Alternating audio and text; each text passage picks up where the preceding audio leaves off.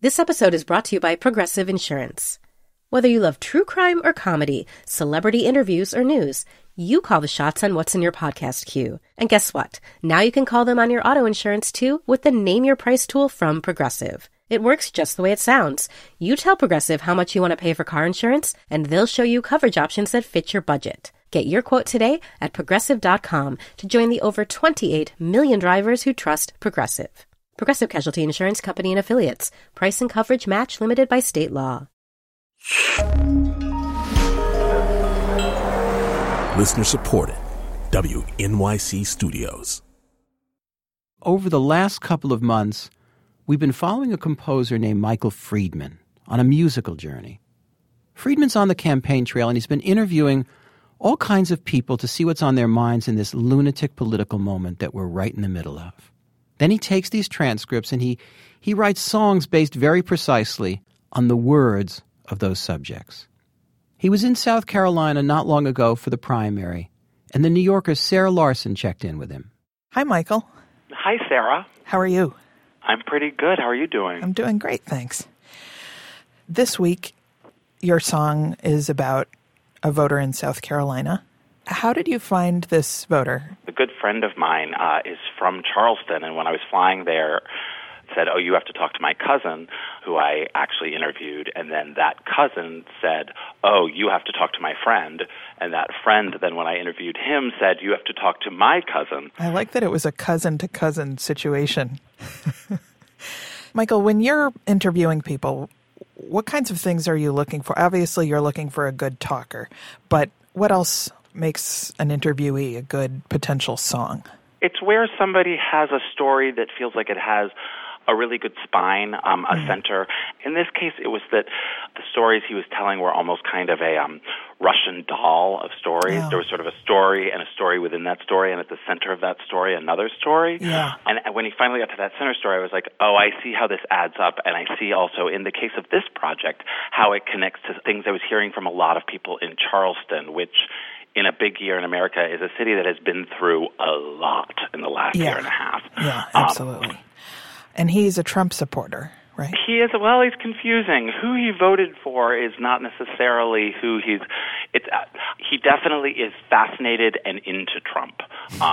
You can hear in the song he says, "I'm thrilled by Trump," and then he says, "Well, I mean, I've got mixed emotions," and then he follows up with a pretty huge diatribe about where America is now. He calls the country the Titanic headed towards the iceberg, and I think that is a pretty hardcore statement to make. I think it's safe to say that we're all very emotional about what's happening politically right now. And I would agree with that, and I think that that's what's so interesting about this election is how the heightened the emotions around it have become. Yeah. Michael, you are not a Trump supporter. What's it like to get in the mind of a Trump supporter? Well, it's a funny thing I found, the song is verbatim, and especially in performing it, the interesting thing is to try to both the empathy, which I liked this guy enormously. We had a really marvelous, I thought, conversation and meal, talked about a lot of things. I was describing the song as Russian dolls, and at the center, the little story at the center, which is the story of him and a mate he had as a child, at the climax of this story, which is a really complicated, moving story, he uses the N-word. I, in performing it, found that using the word myself in the character of this guy was not something that I was comfortable with. So how did you handle the N-word in the song? In the end, you'll hear there's a little space, and as it were, the scansion of it is in the piano, and there's just a space where he used it where I left that space there for the word. Yeah. Should we listen to the song? Great. I grew up downtown 4 or 5 blocks from here, but I really grew up in the woods, as you can tell by the way I talk. I think we have too many rednecks here standing on their guns like me. I'm Kappa Alpha Robert E. Lee, waving stars and bars. I mean, growing up as a kid, I was hunting all the time. Somerville, James Island, where my daddy was born. I used to hunt with my cousin, well, my father's first cousin, so we're second cousins 3 times removed, and 1 time dislocated, or something like that. He and I lived on the river, shot deer, quail, woodcock, rabbits, doves, just about anything that was in season. I just thank God I came along when I did. It was a beautiful time. These days you can hardly find any woods there. You can't hunt there anymore. And Michael, I'm just nuts about the fact that character has gone to nothing in this country. And I don't know when you young folks are gonna wake to that. Well, something's gotta happen. I mean, our country is the Titanic going towards the iceberg. I'm thrilled by Trump. I mean, I've got mixed emotions, but I'm glad that he's upset the apple cart. Cause so many politicians have made billions of dollars on being a politician. And it runs the gamut. Strom Thurmond wasn't there for life. Harry Reid, who was a pauper when he came in, is now worth millions of dollars. And people in this country are more interested in yelling and screaming. We all have these phones, and the next person who says to me, time is money, I'm just gonna puke. Time is not money. To me it all comes down to character. Like how about the way we handled the tragedies last year? I mean, with as many black folks as we have round here. Even that terrible shooting in North Charleston, where the policeman shot Walter Scott. There was terrible outrage in the community about that.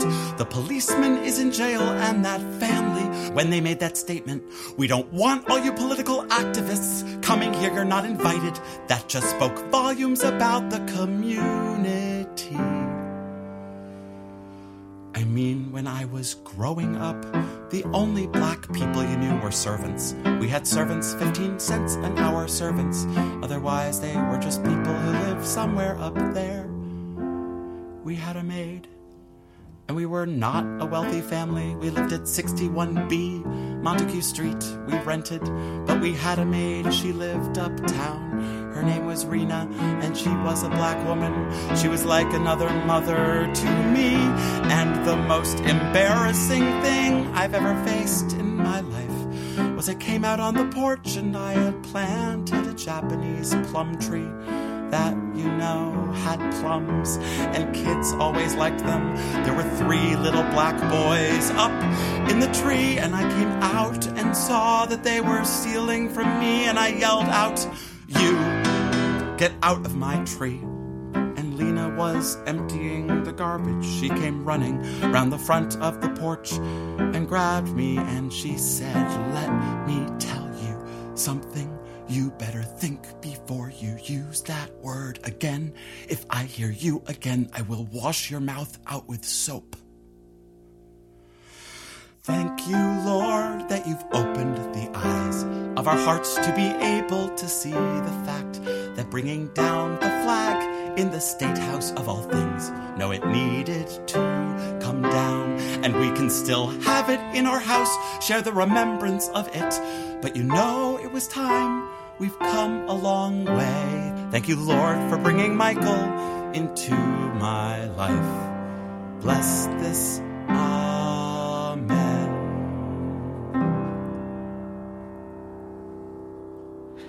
Oh, Michael.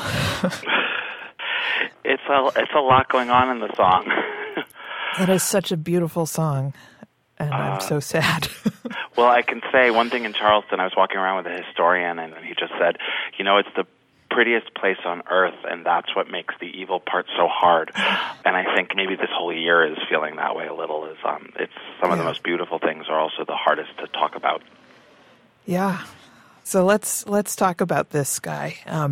He's very self-aware. He's very, very self-aware. And yet, he's clearly made a lot of progress in his thinking in his life. It was beautiful to hear him say that he was glad that the Confederate flag came down outside the State House, but then... we can still have it in our house and share the remembrance of it. That just killed me. The good thing about interviewing people or talking to them is that you sort of let them talk, and my job on this is to hear their stories. In this case, I'm letting some things go that in other circumstances I might have combated a little further. Yeah. How old was he, by the way? He was in his 60s, so not elderly by any. No, not elderly by any stretch of the imagination. And the older I get, the younger that seems. Yes, exactly. I would say he's a child of the 50s. Would be the best way to put it. Michael, where are you headed next? I'm working out trips to California and Oregon, two very What part different of California do you think you'll go to? I'm going to do Los Angeles, though there's a possibility I'll go north as well. And in Oregon, I'm planning to spend time in the eastern part of the state, away from the coast and sort of in the inland the part of the state where, we recently had a militia holding up and in a whole complicated environmental situation. And there's a couple states I'm going to play pickup with that I feel like I missed the first time around on the campaign trail. Well, there are clearly many songs to be written. There are a lot of songs to be written, and I'm excited to figure out what's next. Michael, this song was so beautiful, and it hurts my heart, but in a really good way, I think. It was a hard song to write and a hard song to perform, but I'm excited to get people's reactions to it. Well, thank you so much. Thanks, Sarah. Good luck on your pleasure, travels. Okay. Thank you. Thanks. Bye. Bye. Michael Friedman talking with Sarah Larson about songs from the campaign trail. We'll hear from him again in a few weeks.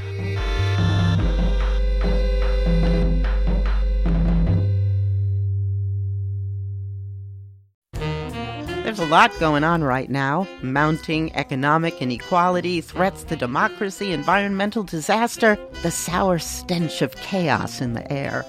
I'm Brooke Gladstone, host of WNYC's On the Media. Want to understand the reasons and the meanings of the narratives that led us here, and maybe how to head them off at the pass? That's On the Media's specialty. Take a listen wherever you get your podcasts.